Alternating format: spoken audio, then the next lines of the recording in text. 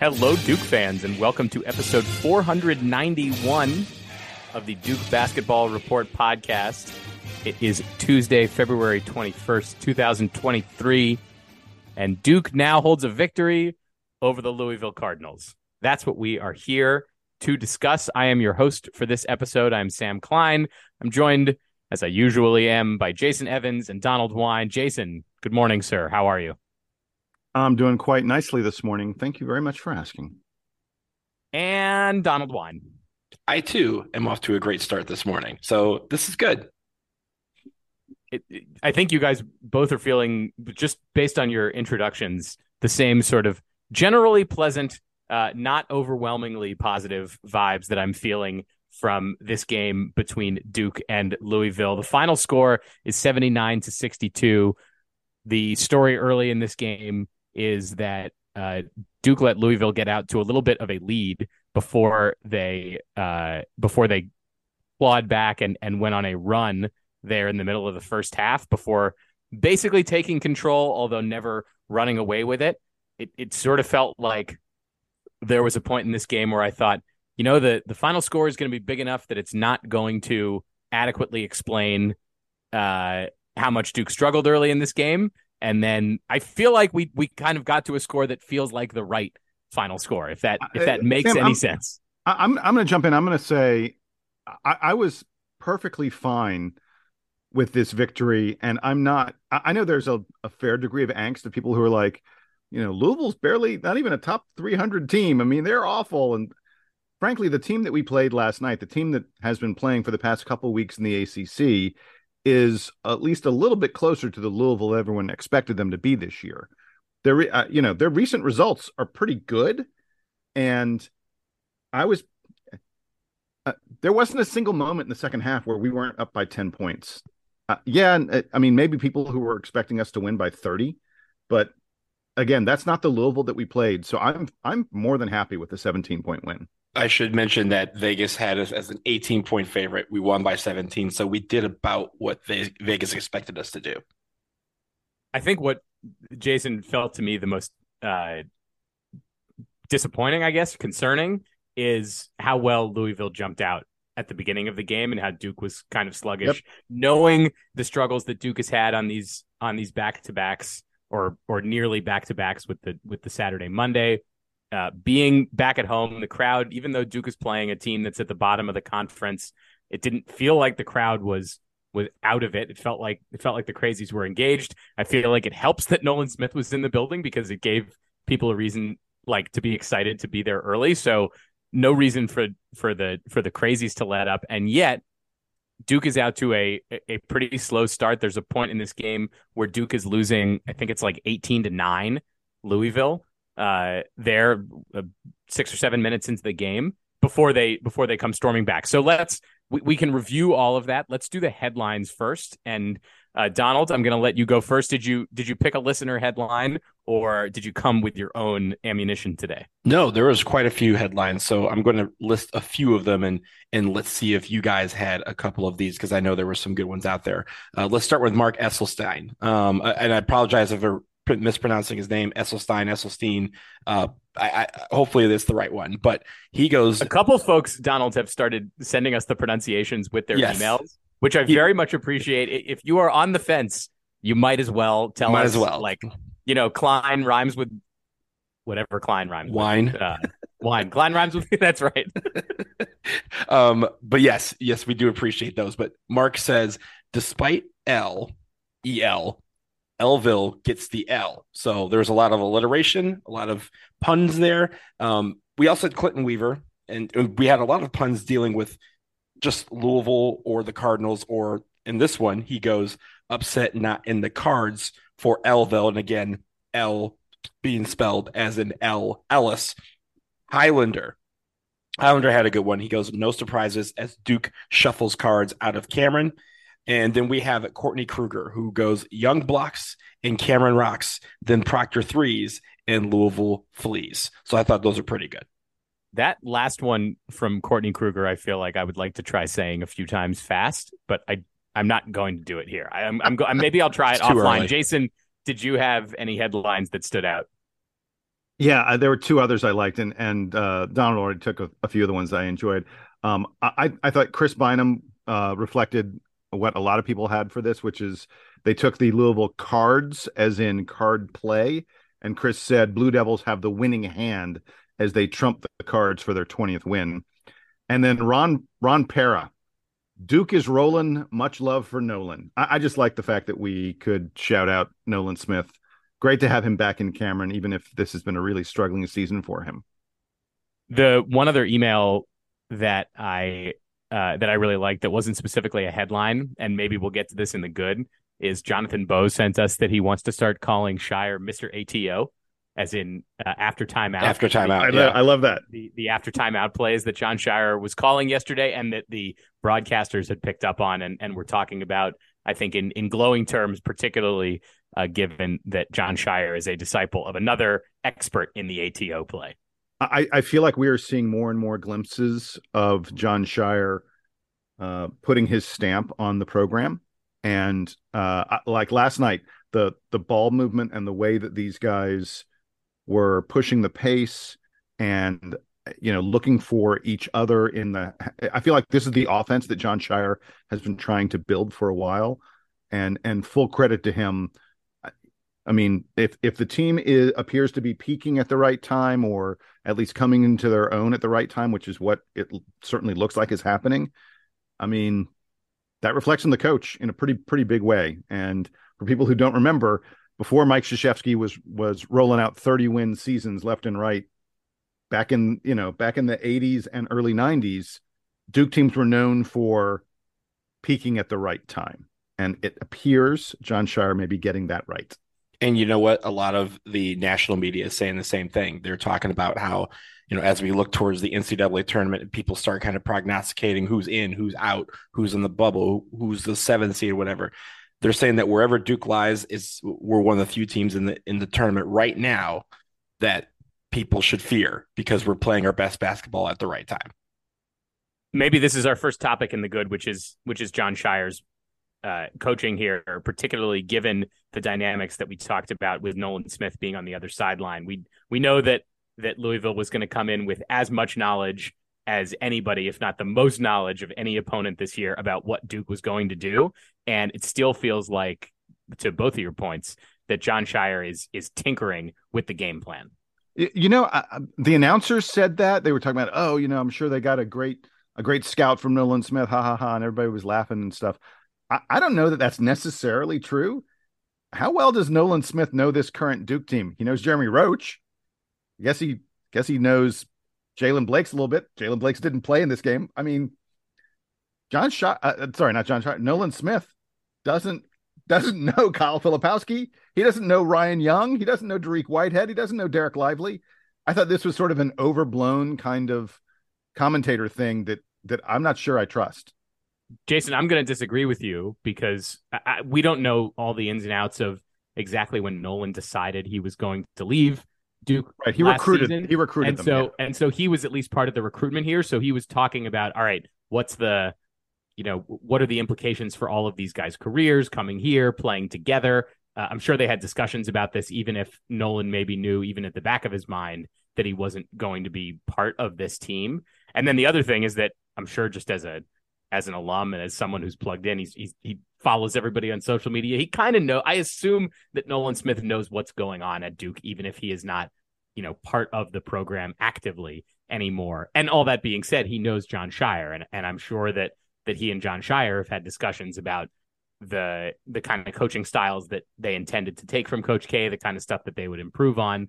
I don't think you're a good learner of, from whoever your teacher is, if you don't sort of look holistically at all the things they're teaching you and sort of decide consciously, I'm going to continue this part of their program and I'm going to discard this part, or I'm going to change this other part. So I think that it's good work by John Shire, even if it's against an opponent like Louisville, that even if they've been playing, better recently, is not one of the better teams in the ACC. Let's go to other sort of good topics. And Donald, I want you to start, because I know that you've got the topic that I am most excited about, which is the fact that Duke does not commit a lot of turnovers in this game. One of its lowest turnover marks of the season. Look, we have talked about turnovers all season. We have ragged on the fact that they need to take care of the basketball and that they have not done so a lot this season.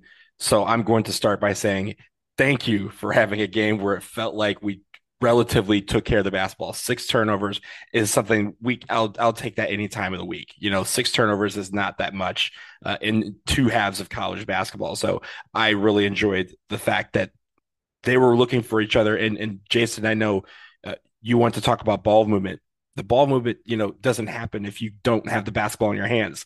They were taking care of the basketball, but they're also getting it, and it means they were putting everybody in good situation for success. All 5 starters had 10 points or more. Like, the ball movement had a lot to do with that, Jason. And I think also the fact they were looking for each other and finding each other in good spots, and they were making great decisions with the basketball. And that's why we had, even though we had the slow start, we were able to turn it on because we were able to have those possessions end with Duke points. Yeah, and you're talking about no turnovers. I'm talking about ball movement, really talking about the same thing, which is that Duke handled the ball well on offense, made smart decisions with the ball. This was a team that had 7 assists on their first 7 buckets. They ended up with 19 assists and just 6 turnovers. Every player who played had an assist in this game. And all that passing and all those good shots led to really balanced scoring. Donald, you mentioned all 5 starters in double figures. We also had Jacob Grandison getting 9 points off the bench. Duke ends up shooting 54% on 2-point field goals, which is a really good number for this team. This is a team that struggled to get to that 50% mark on 2-point field goals throughout the season. The other thing we did was all the ball movement resulted in a lot of open 3-pointers. And that is something, look, Duke has struggled on threes all year, and it hasn't been that we've been taking bad 3-pointers. Like, you watch Carolina play, you watch the shots that Caleb Love and RJ Davis puts up, you watch some of these other teams and you go, well, that, whether it went in or not, that was not a good shot that they just took. Jason, these and aren't I don't say that.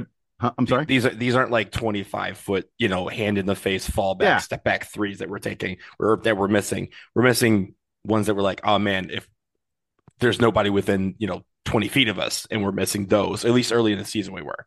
We're missing shots that should be taken, that the coach would tell you, take that shot. I don't care if you miss it. You're supposed to take that shot if you are that open, if we work the ball to you in that kind of way. And it was frustrating for a while, but in recent games, it starts to feel like, it's coming around. And look, it may be, I sort of feel like this Duke team is probably like a 35% or so 3-point shooting team, which is about an average 3-point shooting team nationally. And for a long stretch of the season, they were shooting about like 31%. Well, maybe we're in a stretch now where they're going to shoot close to 40% to balance things out. I mean, if you're a 35% team from 3, you're going to have some stretches where you shoot 30%. You have some stretches where you shoot 40%. Maybe we are now in a stretch where Duke's going to shoot 40% with some degree of regularity. It makes a big difference. I don't know if that's how the percentages work, but I appreciate at least your optimism for it. And maybe this is a moment, Jason, where we can highlight some of the guys that were making the threes for Duke. Tyrese Proctor has really evolved into a great 3-point shooter. It seems like recently for Duke, he's gotten a lot more comfortable with his shot. His 3-pointer was one of the highlights from the other night, and last night he's 4 for 8 from beyond the arc. And as you mentioned, Jacob Grandison off the bench, 3 for 5 for all 9 of his points coming on 3-pointers. So it's great to see that some of those guys, and that's even considering a down night relative to his extremely hot shooting recently by Dariq Whitehead. Yeah, look, Whitehead was due for. I was going to put this in the bad, but we can mention it now. After I think I said the other day, Whitehead was shooting like close to 70% on 3-pointers over like the past 3 games or something absurd like that. So he was due for a game where he missed some. Just the law of averages tell you that was going to happen. Tyrese Proctor, by the way, is now 6 for his last 12 3-pointers, and this from a guy who he's now hitting close to 31% on his threes. He was down at like 25% for most of the season. So it's been a big step up for him. Jeremy Roach, I want to talk about him for a minute because his 14 points, his 6 assists, I thought really, helped us get back into the game and also helped us put them away down the stretch. I think. Donald, wait, you missed the biggest number on Jeremy Roach.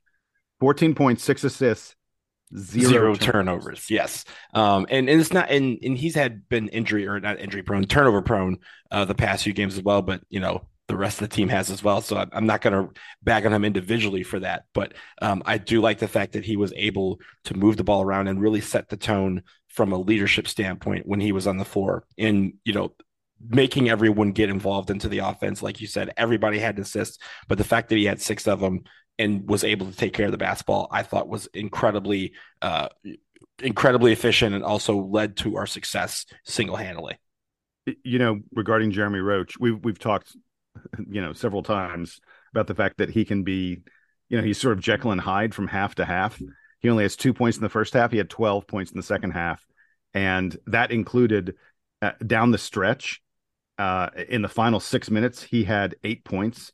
As that game was sort of kind of maybe a little bit too close for comfort, Jeremy Roach is the guy who again and again made sure that the Duke lead stayed in double digits. Can I also say, as a good, when we get to favorite play, there are a lot of candidates for favorite play. There was a lot of exciting moments in this basketball game. Oh man, did we have a ton of highlight reels? We had a ton of dunks in this game. Dunks. Yeah, I mean, look, honestly, like dunks. If there's a couple of plays where dunks may not be the favorite play, like I get it because there was a lot of plays where Duke was playing exciting basketball. And it's not like they don't play exciting basketball, but this last night, not only was it a little bit relaxing towards the end, it was also exhilarating because they had the knack for finding everyone for the spectacular play. And that's not something we get a lot of in games, but there were a lot of spectacular plays in this one. Going back to Jeremy Roach, one of the other things I noticed at the end of the game, he was doing the post-game interview with the sideline reporter and, says all the right things. She asked him at one point, talk to me about Tyrese Proctor.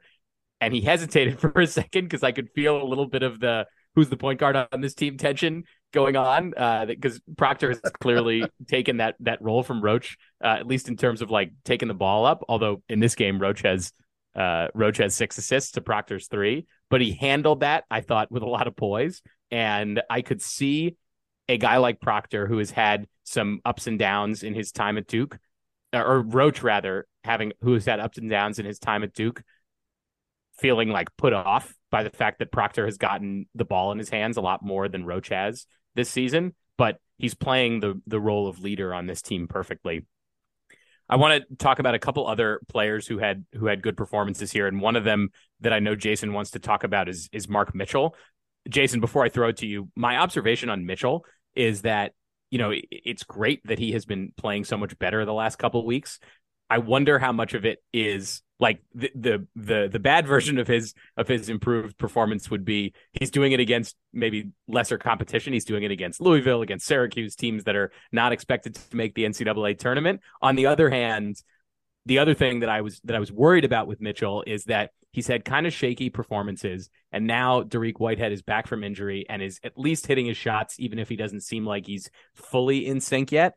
And that Mark Mitchell would become dismayed at the fact that Whitehead is eating into his minutes. That does not appear to be the case for Mark Mitchell. He seems to have found some level of focus, whether that's because he's great against playing the zone, whether that's because he's figured out the defensive rotations for himself. But it feels to me, Jason, like Mark Mitchell has made a lot of strides the last couple of weeks, and that continued to show yesterday. Yeah, well, it's very clear that Mark Mitchell listens to this podcast and is a big fan of the DBR podcast because he was clearly inspired by me bagging on him a couple weeks ago and saying that I thought that he would not be a starter for much longer. Since that comment, Mark Mitchell has been playing the best basketball of his Duke career. I thought he had another really strong first half. Remember, he was really strong in the first half against Syracuse. Again, in this game, I thought he was really strong in the first half. He's a guy who he was getting boards, crashing the lane hard and getting a lot of dunks as a result of it, being just super active, using his athleticism and motor to make a difference in this game. I thought he played great defense as well. We've talked a lot about the offense, ball movement, and things like that. I actually thought Duke had an outstanding defensive game. We forced Louisville into difficult shots. Mark Mitchell, Dariq Whitehead, Tyrese Proctor, and Jeremy Roach. I saw all 4 of those guys working really hard, fighting through screens, staying in front of their men, just doing the right thing when Louisville was trying to put pressure on us on the perimeter. Derek Lively, of course, was again great on defense. I mean, good Lord, what a difference maker. You cannot talk about the Duke team today and the Duke team of a month and a half ago in the same breath because of the difference that Derek Lively has made from a defensive standpoint. Somehow, I don't know who's doing the official box scores, but every single game, like they said he only had 2 block shots in this game. That's an absurd number. There's no way he only had 2 block shots in this game, Derek Lively. But his ability to be a terror in the lane and hedge screens, it just felt to me like Duke's defense it's outstanding. Jason, I feel like Louisville you didn't get made to this 60 accusation a couple times about the official scorer and Derek Lively's blocks in your notes for the next couple of games. Can you just I need to make note of it. You're right. I'm going to note all the timestamps on all the Derek Lively blocks, and I will. And let's compare, because on the one hand, I find that you are vaguely inclined towards conspiracies. On the other hand, I feel the same way, and I'd like to think that I'm more clear-headed. So take me along on your ride. I'd like to jump on the train. I actually think a lot of it is that he doesn't necessarily get a block, but you can tell that he has impacted the shot and impacted whether or not the shot goes in. And maybe it feels like that should be a block. I mean, you see guys go in the lane against him, and suddenly they're like, "Oh, I need to shoot this an extra 6 feet in the air." I have always advocated for the fact that in the NFL and in football, you have a half sack, right? If 2 guys bring quarterback down, they both get credit for that sack and they just split it. They should have half blocks, because there's definitely times where he either alters a shot, or there was a couple last night where it felt like him and someone else was also getting their hands on the ball, and the official score is like, I don't know who to give this to, so I'm just gonna, I don't know, give it to the team, I guess. So yeah, if I feel like if there was half blocks, Lively would be averaging like 8 blocks a game. Jason, talk to me about Ryan Young's performance. It feels like he's starting to settle into the role that we anticipated for him at the beginning of the season, where Filipowski and Lively are the starters, but Ryan Young has become, one of the most comfortable backups that we have seen at Duke. So I can't believe that in back-to-back games, we're going to talk about Ryan Young just packing the hell out of some dude. And there was one, and there was one that he got a foul call, and I was like, and I know Ryan Young wanted to argue it, but he kind of had, he kind of grabbed the ball and kind of slapped the ball and turned around, and you could see his face was like, "Oh no, I got that, man!" And they called a foul on him. I was so upset for him. Yeah, but he gets 2 just ridiculous pack jobs in like the final 3 minutes or so of this game. Again, when it was kind of a little bit close. Gentlemen, I have got a stat for you. You ready for this? Did you guys look at the plus minus? No. Oh boy. Ryan Young plays 14 minutes. His plus minus was plus 24. That's a ridiculous number. He was plus 24 in his 14 minutes on the floor. I mean, that's just crazy. And a lot of it was that I thought his rebounding was just outstanding. Like, that man fights for rebounds just like nobody else on this team. He had 3 offensive rebounds in his 14 minutes. Duke, by the way, in this game, again, comes close to the 40% offensive rebounding rate. We're at 38.7. It's just really tough to beat a team when they're grabbing 4 out of every 10 shots that they miss. and as a result, Duke dominated second chance points 16-6. But I feel like a lot of that was Ryan Young. And I just can't get enough of a plus 24 in 14 minutes of playing time. I know plus minus can be very deceptive, but Ryan Young had a huge number. By the way, when we get to the bad, there's someone on this Duke team who has a really bad plus minus number that I'm going to talk about. So if that's it for the good, let's take a quick break, and we will be back to discuss the bad from Duke's game against Louisville. Stick around. This episode of the Duke Basketball Roundup is sponsored by BetterHelp. Springtime is the season that's supposed to feel like a new beginning. We have better weather, and it feels like everyone gains a boost of energy. However, for many, leaving winter behind doesn't always mean that their mood lightens up with the extra sunlight. We all carry around stress, and that stress can build as more events get added to your calendar. That's certainly true, Donald. And with the amount of social gatherings increasing with the improving weather and more daylight, there's more pressure to be on when you're interacting with family, friends, coworkers, even strangers, even when stress has you a little bit down. And for some, getting advice from a therapist can help you tackle some of that stress without affecting you or the people you care about. That's what BetterHelp is all about. It's entirely online, and it's designed to be therapy that's convenient, flexible, and suited to your schedule. You just fill out a brief questionnaire and get matched with a professional, licensed therapist. And you can switch therapists anytime you want. So if you're thinking of starting therapy, give BetterHelp a try and find your social sweet spot. Visit betterhelp.com/Duke Roundup today to get 10% off your first month. That's BetterHelp, HELP.com/Duke Roundup.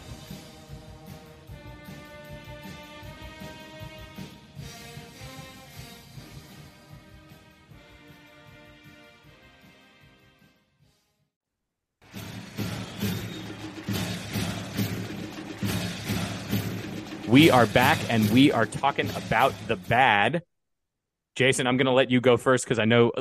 Let's stick on the plus-minus topic. Who from this game delivered the worst performance, at least in terms of plus-minus for Duke? Well, so the guy who had the worst number was Derek Lively at -7. But I don't feel like Lively. I feel like that may have just been, he got caught at the wrong moments in the game. Although there were a few times that, we were talking about Lively's block shots. There were a few times that Lively and Kyle Filipowski both went for the block shot, and neither one of them got it. And it meant that there was a Louisville big man like underneath the basket, just getting an easy putback.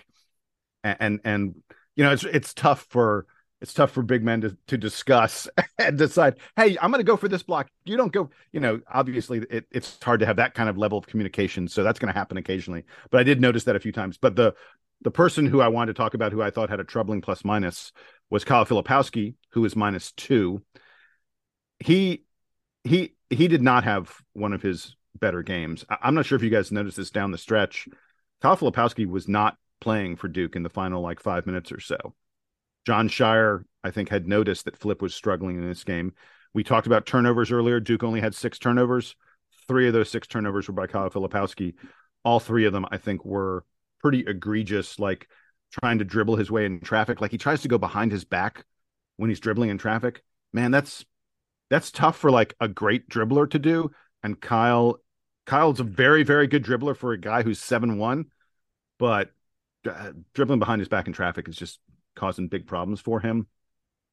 I do want to say Flip had some really sick spin moves in the second half at times, but those loose turnovers are a problem. And like I said, Shire decided that Flip wasn't the guy to be in there down the stretch. He went small. Both Mitchell and Whitehead were playing late in the game as Duke's 2 forwards, and with Ryan Young and Derek Lively at centered. And I just, this was not Flip's game. He had the least minutes of any of the starters.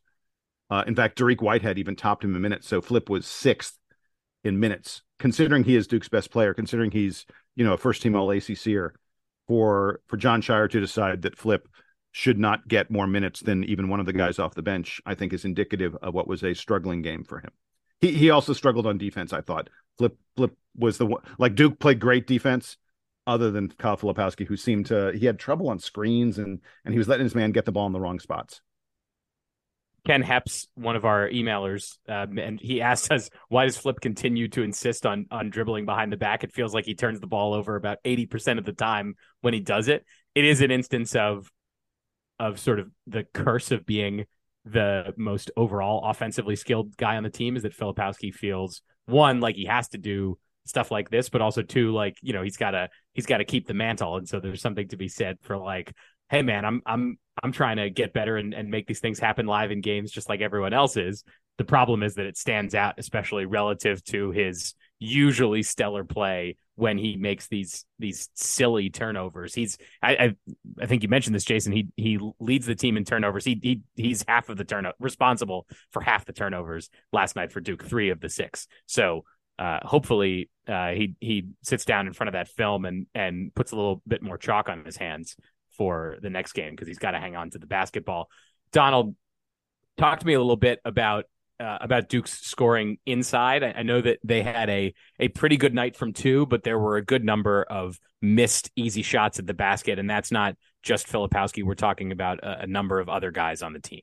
Yeah, it's interesting, right? Because Jason, as you mentioned in the good, we shot like 55% from 2-point, which is pretty good. This is, especially given for our team, that's what we've been striving for this year. But it feels like we left a lot on the table, right? Because we missed a lot of bunnies, we missed a lot of layups, we missed a couple of dunks. Tyrese Proctor, for as great as he shot from beyond the arc, he was 4 for 8. He was 0 for 5 from 2-point land. And a lot, we're not talking like, 16, 17-foot jumpers. We're talking layups or close shots that he missed at the rim. And it's just about, for me, it's about concentration. But the problem with missing these bunnies is that it leads to our shooting droughts. We had 4 shooting droughts last night where we missed at least 4 shots, and those shooting droughts went at least 2 minutes. That's 8 minutes of basketball where we were not scoring baskets. And ironically, last night, a lot of those one of them went for 5 minutes all by itself. Right. And a funny thing is, a lot of those shooting shots last night ended with 3-pointers, which is not something that, we usually do. It's usually us hitting a dunk or getting an and one and going to the rim, and then we're finally broken free of it. But it was weird because as great as we shot from inside the arc, I thought we left a lot on the table. And yes, last night was Louisville. We cannot do that against a better team. They will take advantage of it. And we've seen that when we have scoring droughts or shooting droughts, that teams take advantage of that and they can creep back into a ball game. We're entering the point in time where we're playing good teams from here on out. The meat of our terrible schedule part is gone. We had Notre Dame, we had Louisville. We now have games that we need to win to secure, better seeding in the ACC tournament, better seeding in the NCAA tournament, and every team is going to be gunning for us because we can still be considered a signature win for them. We got to make sure we're hitting our easy shots. If we miss our difficult shots, I'm okay with that, but don't miss the easy ones. I counted 4 misses at the rim in the first 3.5 minutes of this game, and several of them were really, I mean, it wasn't like these were hotly contested shots. At about the 6-minute mark of the first half, 6 minutes left, when Mark Mitchell missed that wide open dunk on a follow, I was ready to pull my hair out. I was like, I can't believe that this team is doing this. We probably should have won this game by 25 plus points if we merely made a mild percentage of our bunnies at the rim. By the way, folks, go back and listen to DBR Bites. Was it number 12 or number 13? I did an extensive deep dive on how bad Duke is shooting at the rim. We're not atrocious. We're not like worst in the country, but we got some guys who really need to clean up their act when it comes to shooting around the basket. And I talked in the first segment about Dariq Whitehead's performance and how, it's a bummer that he didn't make his threes here. He's one of the guys that maybe this is comfort coming back from injury, but clearly needs to be a bit more focused when he's near the rim. That's not it's a mild concern for this year, but it's definitely an issue if he's in the NBA and he's missing the easy baskets because there are no easy baskets in the NBA. Donald, you mentioned looking ahead at the schedule. I think it's interesting to note that, as you said, Duke's got tough games, I think, left on the schedule. Virginia Tech is sort of the lowest rated team that Duke has left on the calendar, and Duke lost to Virginia Tech earlier this season. So there's payback in store for Virginia Tech and for NC State. And then, of course, Duke finishes the season at North Carolina. So 3 teams that are all, either fighting for NCAA tournament seeding or for, entrance into the NCAA tournament. A couple of those teams like NC State that Duke is fighting with for their position in the conference record. So a lot of games of intrigue here at the end of the regular season. And quick sidebar, I know Jason is going to be at the game against Virginia Tech on this coming weekend. I just got a press pass for the game against NC State next week, so I'm trying to figure out how to get down to there. And then for those of you who are going to the Dean Dome on the 4th, I will be there as well. So you're coming up in a stretch where you're going to have the DBR podcast represented at the next 3 games, hopefully. So that's going to be pretty good. That means I feel like we're undefeated. Or no, I'm sorry. No, we're not undefeated. Oh no! I went to the Clemson game. I went to the Miami game. So wait, have I seen the only win in person? No, I went to the Ohio State game. Okay, Georgia Tech. Yeah. Okay. And so no, we're I think we're just right around in line. Yeah. So we need to nothing out of the ordinary. But I feel like we're like 500 or we're a little above 500. I feel like our press row game is heating up as the team does as we enter March. Hey, let me do a real quick thing. This is neither good nor bad, but it is worth mentioning. Guys, is it just me? Is Corey Alexander like one of the worst color guys around? He's terrible. He loves to talk, but he never has anything. I can't recall the last time Corey Alexander said something that was enlightening. There was a moment in this game. So right at the end of the half, Louisville hit a shot from the corner. The refs called it a 2-point shot.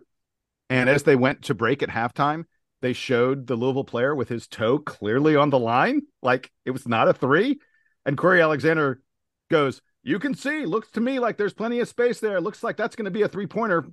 And I'm just like, I swear, Corey Alexander like doesn't watch the replays or something. I don't understand that dude. He's terrible. I don't understand. I don't understand why we get so many Corey Alexander games. He's awful. I offer you Randolph Childress, who does not actually talk about the actual game. He just talks about all the times he beat Duke when he was playing for Wake Forest. So that's who I offer.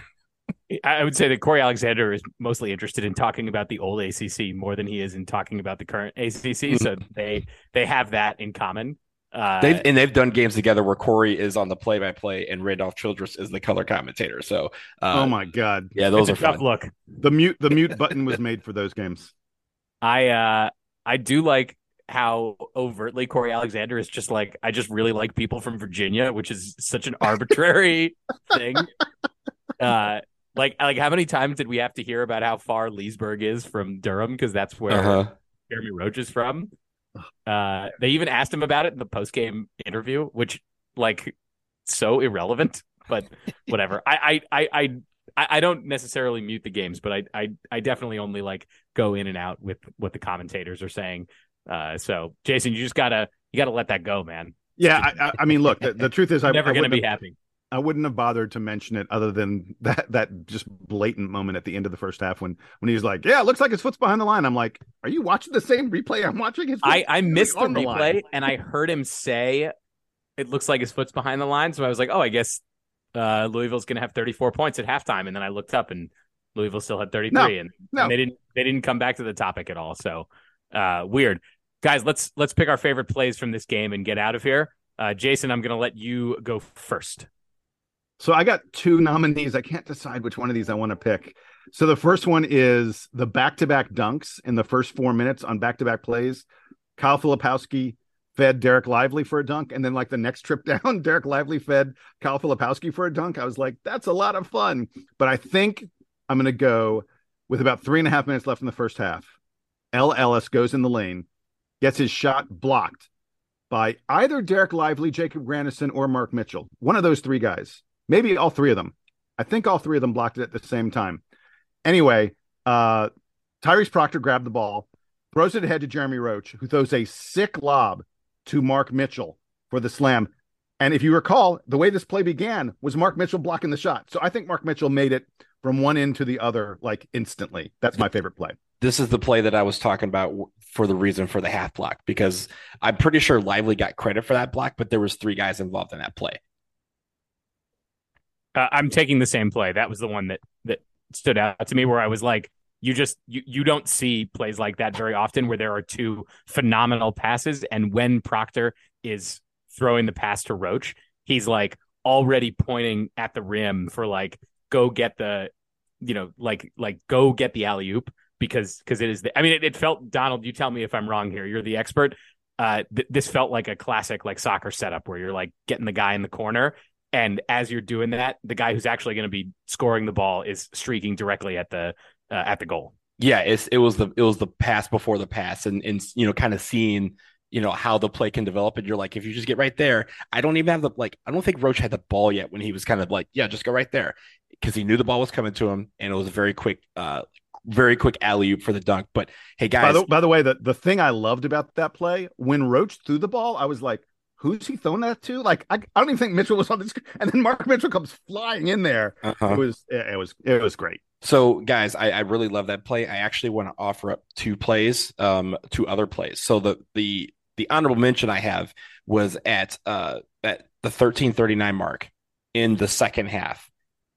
We missed a free throw. I forgot who missed a free throw, but Ryan Young got the offensive rebound over 3 Louisville dudes and kicked it out to Granderson, who hit a 3-pointer. I thought that was great. My play of the game actually is again a double series of plays. It was in the second half, 17:46 mark.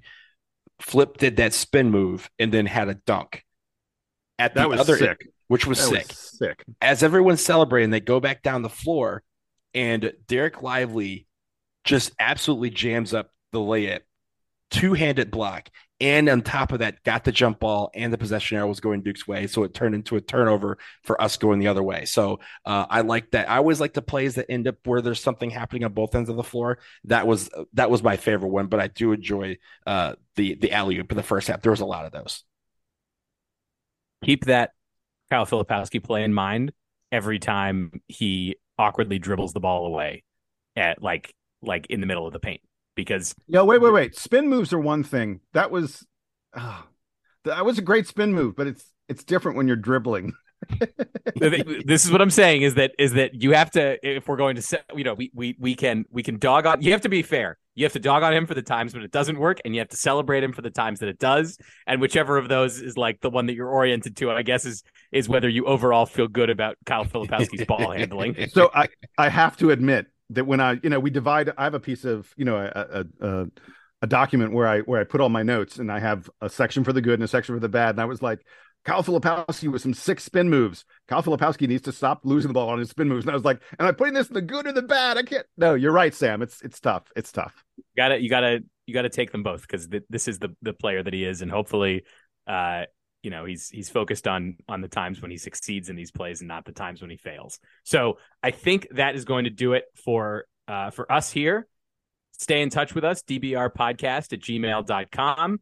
We will be back very soon. We have to give you a preview for the upcoming Virginia Tech game. Duke's got only return games now for the rest of the season, and has an outside chance, I think, still at getting the double bye, although it seems like Duke is firmly sort of on track for the single bye in the ACC tournament. So we'll be back to talk about all of that and more very soon. For Jason Evans, for Donald Wine, I am Sam Klein. This has been episode 491 of the Duke Basketball Report podcast. Duke Band, take us home.